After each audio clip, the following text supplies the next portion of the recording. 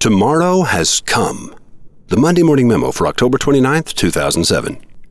When the Clue Train Manifesto was published in 1999, it smacked of silly futurism, like Maxwell Smart's shoe phone and Dick Tracy's TV wristwatch, both of which are now possible. Likewise, the societal shift predicted by the Clue Train is already happening. Can you feel it? Here's a look at a few of the 95 theses of the Clue Train Manifesto. These statements were laughed at when they first appeared 8 years ago, but no one's laughing anymore. Number 1. Markets are conversations. Are your ads a conversation with your customer, or are they a pompous lecture? Number 2. Markets consist of human beings, not demographic sectors. Are you marketing to people with names and faces and favorite places, or are you marketing to a target? Number 3. Conversations among human beings sound human. They are conducted in a human voice. Are your ads written the way people talk, or the way ads talk? Number 4. Whether delivering information, opinions, perspectives, dissenting arguments, or humorous asides, the human voice is typically open, natural, uncontrived. Would the public describe your ads as open, natural, and uncontrived? Number 15.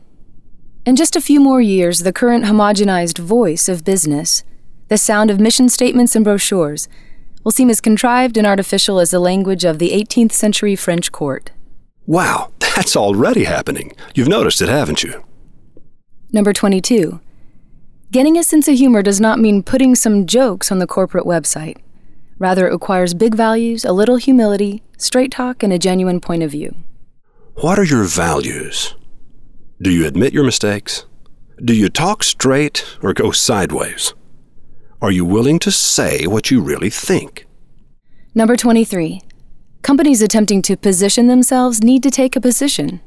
Optimally, it should relate to something their market actually cares about. I've said it often. Most ads aren't written to persuade. They're written not to offend. Do you have the courage to take a position and suffer the wrath of those who disagree? Will you choose who to lose? Number 24. Bombastic boasts. We are positioned to become the preeminent provider of XYZ. Do not constitute a position. In my 1998 book, The Wizard of Ads, the fourth of my 12 most common mistakes in advertising was unsubstantiated claims. Advertisers often claim to have what the customer wants, such as highest quality at the lowest price, but fail to offer any evidence. An unsubstantiated claim is nothing more than a cliché the prospect is tired of hearing. You must prove what you say in every ad. Do your ads give the prospect new information? Do they provide a new perspective? If not, be prepared to be disappointed with the results. You'll find that in Chapter 35 of The Wizard of Ads. Is your business in step with the fast-coming future? 2007 is winding to a close. We're only Thanksgiving and Christmas away from a sparkling New Year's Day. Then bang, 2008. You need to be in Austin, December 12th through 14th, if you want to make 2008 the best year your business has ever had.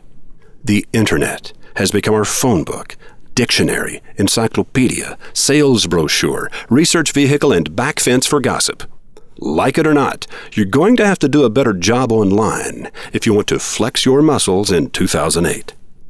Come, we'll give you exactly the tools you need. In just 3 days, you'll learn the new rules of communication and will demonstrate specific techniques that will allow you to apply these new rules to your own situation. Just go to wizardacademy.org and look for the Website Strategy Review. It's a website strategy development course you don't want to miss. It's an event that happens only once a year. It'll be Jeff and Brian Eisenberg and me and a bunch of nuts and bolts. You coming? Roy H. Williams.